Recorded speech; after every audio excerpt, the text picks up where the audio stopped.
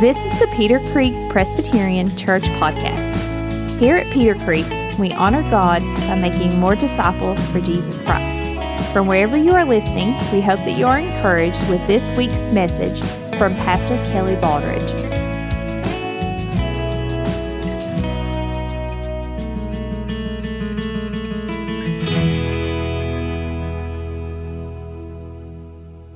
When we think of the Reformation, we often think of Martin Luther.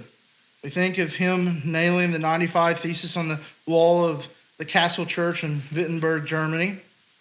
We think of the revolution, not revolution only, but the Reformation that occurred through the Lord's grace and work and Martin Luther and other reformers after him, like John Calvin and Ulrich Zwingli. There's not a test after the sermon, so if you don't remember those names, it's okay for today. But we also think of the five solas of the Reformation. Sola is a word that just means alone. And so there are five of them: Scripture alone, Christ alone, faith alone, grace alone, God's glory alone. Speaking of salvation. But we also need to think about worship. Worship. The Reformation has something to say to us about worship and how we worship God. How we are to stand before a holy God as those who have been declared just, those who have been declared righteous, is very important indeed. But also how man can worship God in a right, holy, and reverent manner is also something that we also should consider. For instance, Scripture alone made the reformers eliminate extra biblical ceremonies and rituals. That our worship is to be according to God's word, and that alone. We're not to add things, we're not to take things from culture and somehow bring them into the church. Those rituals that tradition says to do are not to be done in the worship of God because of Scripture alone. Christ alone reformed the Mass. The Roman Catholic Church would see the Eucharist as a sacrifice. Well, for us, we see that the Reformation allowed us to worship God not with the Lord's Supper as a sacrifice, but as a supper. That it's a meal, not a Mass. That it's administered by a pastor and not a priest. Faith alone led us to worship God according to what the Scripture teaches us that we ought to believe. And so what we believe is what we do in worship. We read the Word, we preach the Word, we sing the Word, and we pray the Word. And it is through the Scriptures we come to believe God. Then also, grace alone led the reformers to worship God in prayer. In prayer. Why? Because it's in prayer that we are reminded of our dependence upon God. That as we pray to God because we are completely and utterly dependent upon Him. And we are dependent upon His grace. Now, all of worship was to be to the glory of God alone. And so I want us to consider this today, and to do so by considering why God would have worship to be to His glory alone. Why is our worship on the Lord's Day to be to His glory alone? And we'll consider this by looking at God's institution of the Sabbath day, and we'll consider it by considering the fourth commandment. For the commandments of the Lord tells us that we are to honor the Sabbath day and keep it holy. So I'm indebted to some who have gone before me in helping me understand the fourth commandment. Anything that I give to you today is not new from me, but it has been given to me from others before me. So we're not going to get caught up today as well in the debates about the Sabbath day or the Lord's day. We could mention here the blue laws. You remember the blue laws? Do you remember? Some of you do, some of you don't know. Some of you may think, well, that means we're to root for Kentucky and that's it. No, the blue laws had certain laws, certain rules about the Sabbath, about the Lord's Day, that Businesses were closed. Alcohol couldn't be sold on Sunday. There are certain rules and regulations that occurred because of the blue laws. Now, we're not going to get into what you can and can't do on the Lord's Day because that's not what keeping the Sabbath holy is about. It's not a matter of understanding what you can and can't do. It's a matter of understanding why God has given it to us in the first place. And so that's the direction we're heading this morning. But let's pray and ask the Lord's blessing on the reading of his word, which will be in Genesis chapter 2. Father, we come to you in the name of our Savior, Jesus Christ, and we ask for you to speak to us powerfully through your word. Give us strength, give us energy, give us hope, give us help. God, would you meet with us as we've been ushered into your presence, and would your word convict us and transform us, and do it by your Spirit, we pray and ask. In Jesus' name, and amen. Hear the word of the Lord. Thus the heavens and the earth were finished, and all the host of them. And on the seventh day God finished his work that he had done, and he rested on the seventh day from all his work that he had done. So God blessed the seventh day and made it holy, because on it God rested from all his work that he had done in creation. This is the word of the Lord. I want to begin by asking this question, or a couple questions to you. Why does God care how you worship? Why does God care when you worship? Why does God care that you worship? These are questions we hope to answer. And as we begin by looking at Genesis 2, there's something that we need to point out and need to see. If we're actually to go to verse 31, we see that God has made everything. And when he makes everything, he makes man and he makes woman, and he gives them to one another. And he sees that his creation is very good. And then comes the seventh day. God's creation purpose has been completed, but now his purpose for the creation is not finished, but rather it's just begun. So God created, and the purpose of his creation is over. Verse 3, God rested from all his work that he had done in creation. In other words, we can say it this way: God created man. He created man. And now he wants to enjoy him. God created man. He created man for himself. And now he wants to enjoy man. It is on the seventh day that God has given to man. Remember, Jesus tells us in the New Testament that the Sabbath is made for man, not man for the Sabbath. And we'll mention that again in a moment. But now that the Lord has finished his work of creating, his activity of creating, he is resting. But his rest is not a ceasing from activity. It's not as if God says, look, all my work is done, and now I'm done with anything and everything. I'm just going to sit back and relax. Rather, it is a ceasing from the work of creation. It is complete. But now God, in the seventh day, in his resting, it's not a matter just of physical rest because he was somehow tired. He is not tiresome, for he is God. But rather, God in the seventh day wanted to enjoy that which he made. God wants to enjoy man. And so when we think of the Sabbath day, when we think of the Lord's Day, and when we think of worship, and even thinking of the Reformation, there are a few things for us to learn today together. First, the point that you need to hear is this: God takes time for man. God takes time for man. Eric Alexander says he wants to enjoy man and for man to enjoy him forever. God's desire is to enjoy that which he has made. God's desire and his joy is found in delighting in that which he has created. And it is not until he makes man and woman that he would say of his creation, it is very good.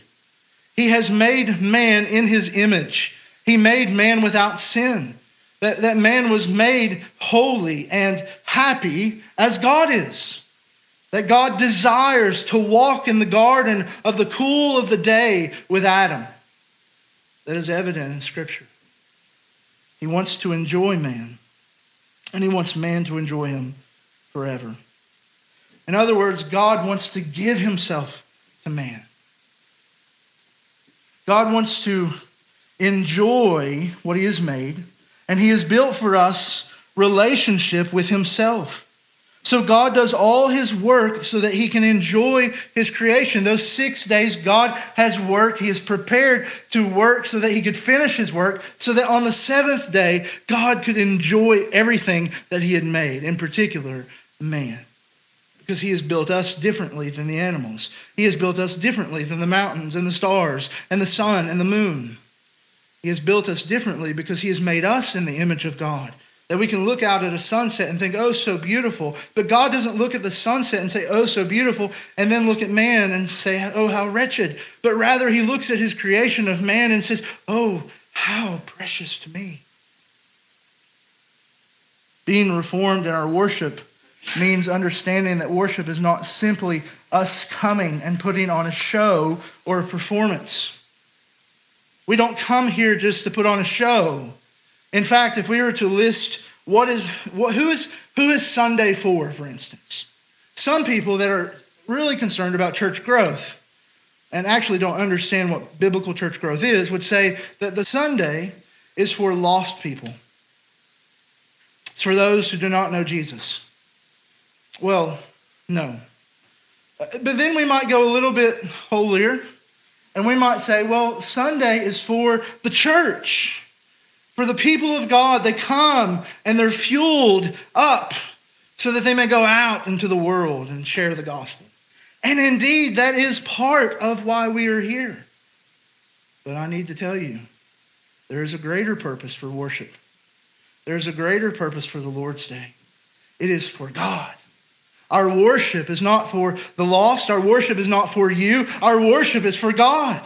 We are coming here to enjoy him. We are coming here so that he may enjoy us, because God has set aside the Lord's Day so that he may enjoy you. So we hear God call to us throughout our week, throughout our struggles, throughout our turmoil, throughout our pain, throughout our grief, throughout our sorrow, throughout our battles with unbelief, throughout our doubting. We hear God call to us, come, come, let me enjoy you. Come and worship. Come and enjoy me so that I also may enjoy you. God is calling out to you, Christian, to come and enjoy him. What would happen if you believed this? What would happen if we as a church believed this, that this place, there's nothing special or unique about this place. The building is not what matters.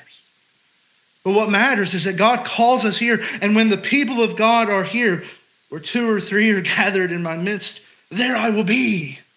What's special and unique about this place is that God is here.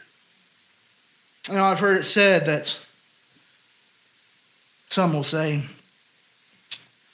on their bass boat on Sunday morning, you know, I feel really close to God.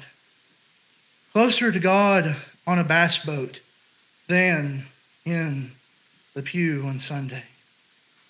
And my response to them is, you're right. You are closer to God. But it's not the God of Scripture. It's a God that you've made in your own image. It is a false God. It is something that you are worshiping rather than the God who tells you, come and let us enjoy one another. Come and enjoy me. Come so that you may delight in me. So God takes time for man. Have you ever considered that? That this day is so that God would enjoy you. But secondly, man is to take time for God. Not only does God take time for us, but he tells us to come and take time for him. God does not tell us that on the Sabbath you are to avoid any and all activity. He's not saying that you shall rest from everything, that this should be a day of inactivity. But rather, we need to see that God is telling us that we are to actively be giving ourselves to him in return.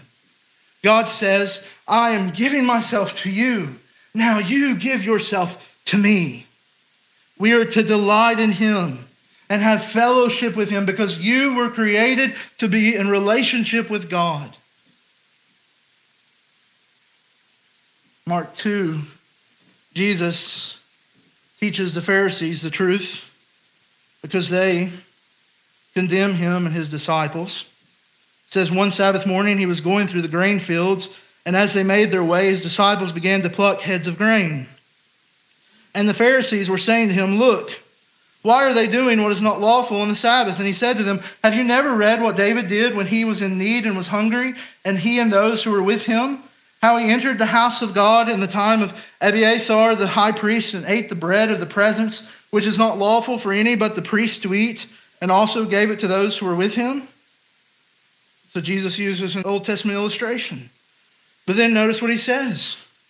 The Sabbath was made for man, not man for the Sabbath. So the Son of Man is Lord even of the Sabbath. Now there's a couple things to see here. That this is a day that God has designed for you, for your good.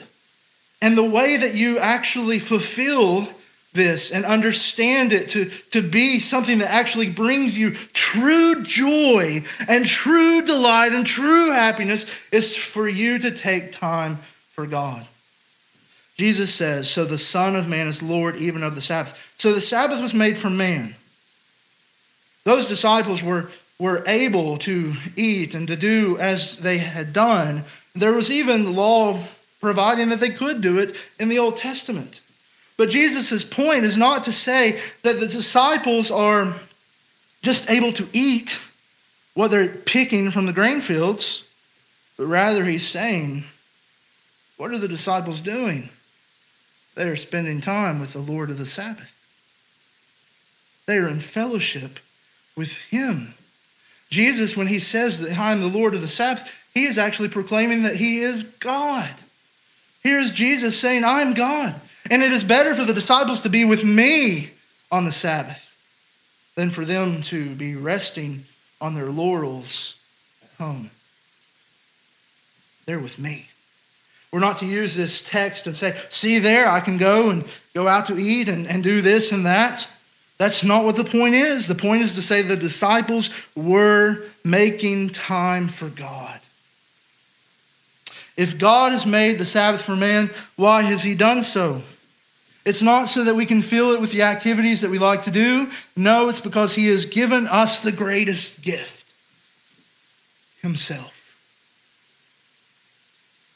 Sunday itself is not the greatest gift that the Lord has given us. He is. He is. And we're called to come and enjoy him. Whenever the church meets on the Lord's Day, you are called to come and enjoy him. Morning and evening, if it's available, come and enjoy God. Not simply out of obligation because we tell you to do it. No, so that you would enjoy God. So that you would come and experience him. So that you would come and be ushered into his presence and rejoice in your great God if you do believe that he is great.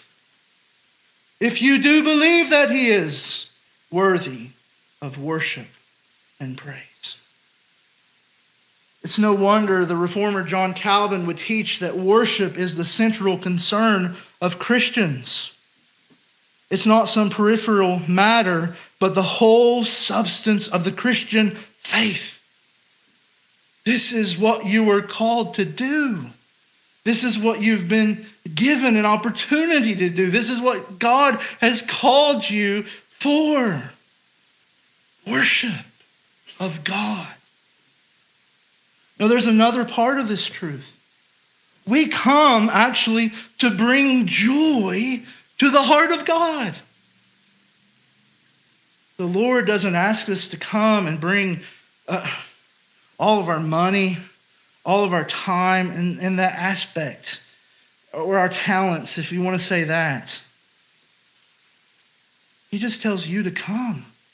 You, come. Let me enjoy you, he says. You come and bring joy to the heart of God. So when you make time for God, you're making time to bring him joy. Honor the Sabbath by concentrating on what really matters. Eric Alexander also said this: we cease from making a living to call to mind the meaning of living. So Monday through Friday or Monday through Saturday, we are making a living. Monday through Saturday, we are working and providing for our family, providing for ourselves, providing for us. But it is on the Lord's Day that God has given us to remind us the meaning of why we exist. Because on Monday through Saturday, we can get caught up in our work, so much so that we think, is this all to life? And the Lord is telling us that's a good question to ask, because the answer is no. And Monday through Saturday, as we work and as we toil and as we labor, and remember, because of the fall, that work is hard and difficult and not enjoyable, that on the Lord's Day, we are reminded, this is why you exist, to glorify God and to enjoy him forever. The Lord's Day is here for you to remember what really matters, what really counts, what is really important. The Lord's Day reminds us that what we do most of our time is not our purpose in life. Whether it be our schoolwork for those who are younger, or athletics, whether it be our hobbies or our work, or even other things that come to our life that are not necessarily bad in and of themselves. Sports and athletics and hobbies and work are not bad things in and of themselves. But they often fill most of our time in our lives. And it's through the Lord's Day that God reminds us those things aren't your purpose in life. Your purpose in life is to worship me, to honor me, God says. Because ambition in life falls short. Pleasure in this world falls short. Riches fall short. That's why Jesus would say, man shall not live by bread alone, but by every word that comes from the mouth of God. So we come on the Lord's Day to enjoy God and for him to enjoy us and for him to speak to us through his word. The Sabbath was meant to remind us that God will supply all of our needs. And so we cry out with David, the Lord is my shepherd, I shall not want. Meaning and purpose in life is not found in being absorbed in our own pleasures, in our work, in our business, in our hobbies, our sports. Those things will deceive us. They call to us and say, come and find meaning, but they will fall short. Life is not found in these things themselves, but rather in putting these things under the lordship of Christ. Is Jesus Lord over your work? Is Jesus Lord over your retirement? Is Jesus Lord over your calendar? Is Jesus Lord over your hobbies? Is Jesus Lord over your studies? Is Jesus Lord over your sports? The Lord's Day reminds us to ask those questions. The Lord has also given you the Lord's Day before you feel deflated, the Lord has given you his day to raise you up. Isaiah 58 has these beautiful words. In Isaiah 58:13, it says, if you turn back your foot from the Sabbath, from doing your pleasure on my holy day, and call the Sabbath a delight, and the holy day of the Lord honorable, if you honor it, not going your own ways or seeking your own pleasure or talking idly, then you shall take delight in the Lord, and I will make you ride on the heights of the earth. I will feed you with the heritage of Jacob your father, for the mouth of the Lord has spoken. The Lord says to you, the Lord speaks to you. If you want to be raised up, honor the day that he has given you. But ultimately, notice what he says. You shall take delight in the Lord. Delight yourself in the Lord. He will give you the desires of your heart. Now, we can use an illustration here. Let's say that you and I have company coming over. And what do we do when we have company coming over? You can shout it out. You clean, right? You clean, especially the bathroom, certain places. You might, if your mother-in-law is coming over, you might even do some dusting. You prepare, don't you? You prepare for them to come and visit with you. But what happens when they get there? You've prepared a big meal, you've cleaned your house. They come and they look around, they admire your furnishings, but then they have a seat after maybe the meal. At the meal they're doing this as well, but especially nowadays, they grab a seat and then they pull out their, what? Their phone, and they start scrolling through Facebook, checking Twitter, if any of you know what Twitter is. What would that do to you? You've prepared for them. You've worked so that they would be there and enjoy you. It would make you very sad, wouldn't it? It would hurt you. Oh, that we would consider that when we think about the Lord's Day and his preparing it for us. That we can actually come on the Lord's Day and actually be here and be present, but yet not be present. And so we are to honor the Lord's Day. We are to understand that God has given it for us, to raise us up, to enjoy him, to make time for him. So God gives himself to man, and man is to give himself to God. And third, and finally, the Lord's Day prepares us for eternity. Our worship on the Lord's Day is a foretaste of glory divine. It is a foretaste of the worship of heaven. It is a foretaste of what it is to be like in heaven.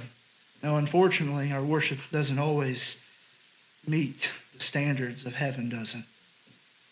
But rather, we are still to see that the Lord's Day prepares us for what is ahead. Israel was headed toward a rest.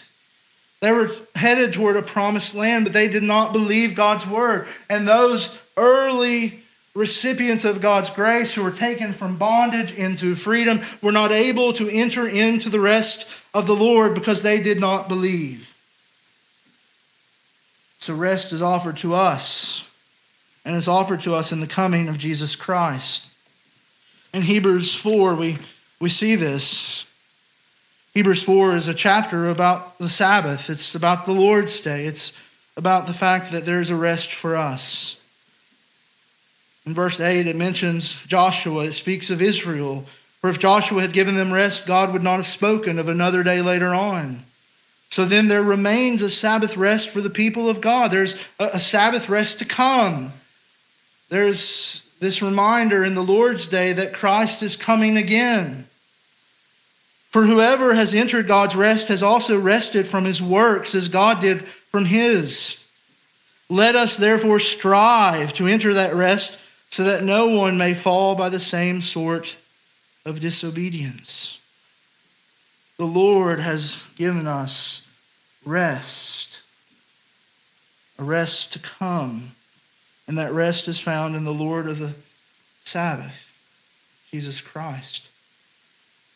For it is Jesus who famously says to us, "Come to me, all who labor and are heavy laden, and I will give you rest for your souls."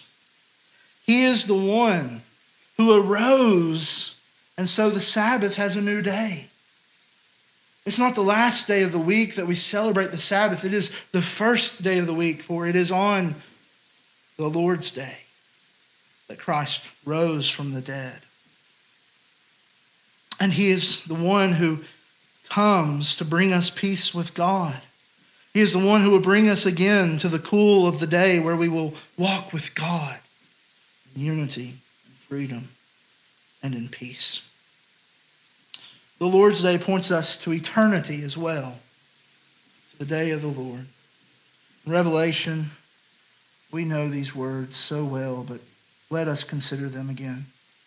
Then I saw a new heaven and a new earth, for the first heaven and the first earth had passed away, and the sea was no more. And I saw the holy city, New Jerusalem, coming down out of heaven from God, prepared as a bride, adorned for her husband. And I heard a loud voice from the throne saying, "Behold, the dwelling place of God is with man. He will dwell with them, and they will be his people, and God himself will be with them as their God. He will wipe away every tear from their eyes, and death shall be no more. Neither shall there be mourning, nor crying, nor pain anymore, for the former things have passed away." And the Lord's Day is a foretaste of that. We long for the day of the Lord, when these things will be no more, and our joy and peace will be complete in him, and we will dwell with him, and we will have that relationship with him. And for eternity, he will enjoy us, and we will enjoy him. And God has given you a foretaste. Do not neglect it. Enter it by ceasing from your works. Enter it by faith, seen in obedience to the Lord. What should you do now? Treat the Lord's Day as he is intended. Cease from those things that are not your ultimate purpose. Cease for finding your purpose and satisfaction in this world with those things that will ultimately not fulfill you. And as your church gives you opportunity to come and enjoy God, come. Do you want to see Phelps changed for the gospel? Believe this. Oh, that they would see a church that is committed to enjoying God. Cease from those things that are not your ultimate purpose and give yourself to God. Here is called to come to him so that you may enjoy him and enter into his rest. And let me address one group of people. Some may be here, others are not here. But there are times in our lives when we go through things that are so difficult and so hard that we want to bottle them up inside and stay away for some reason from here. But you need to understand that the Lord has given you this day so that you would bring all of that pain and all of that anger and all of that grief and all of that sorrow and all of those struggles, and you would bring them to him so that your burdens would be lifted. Your brothers and sisters can help you carry them, but ultimately, you bring them here so that you may enjoy God and that he may enjoy you. And we can trust that if that's what we do with those things in our lives, that God will remove the burden. So, what I want from you today, I just want you to hear the Lord calling to you, Christian. Come and let me enjoy you. Let's pray. Most gracious Father, we thank you for the Lord's day. We have often failed to honor this day and to keep it holy. And so we are thankful that Jesus Christ is the Lord of the Sabbath.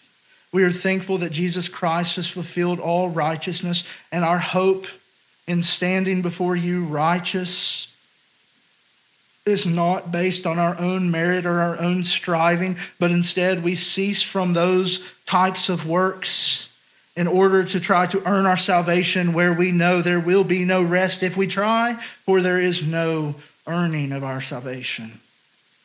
And so we rest from those things, and Lord, help us to rest in Christ, in his finished work. For as God finished his creation and said, it is very good, we are thankful, O God, that Jesus Christ finished the work on the cross and said, it is finished. And our hope now is that it is finished. And our hope now is that we can come and enjoy you with brothers and sisters in Christ, that you have brought us together. And so we rejoice. And you are a great God. Thank you. In the name of Jesus Christ, who is indeed the Lord of the Sabbath. And amen. Thank you for listening to this week's message. If God has used this message to influence you, or you would like more information about our church, connect with us on the Peter Creek Presbyterian Church Facebook page. Remember to subscribe to hear more messages from Pastor Kelly Baldridge.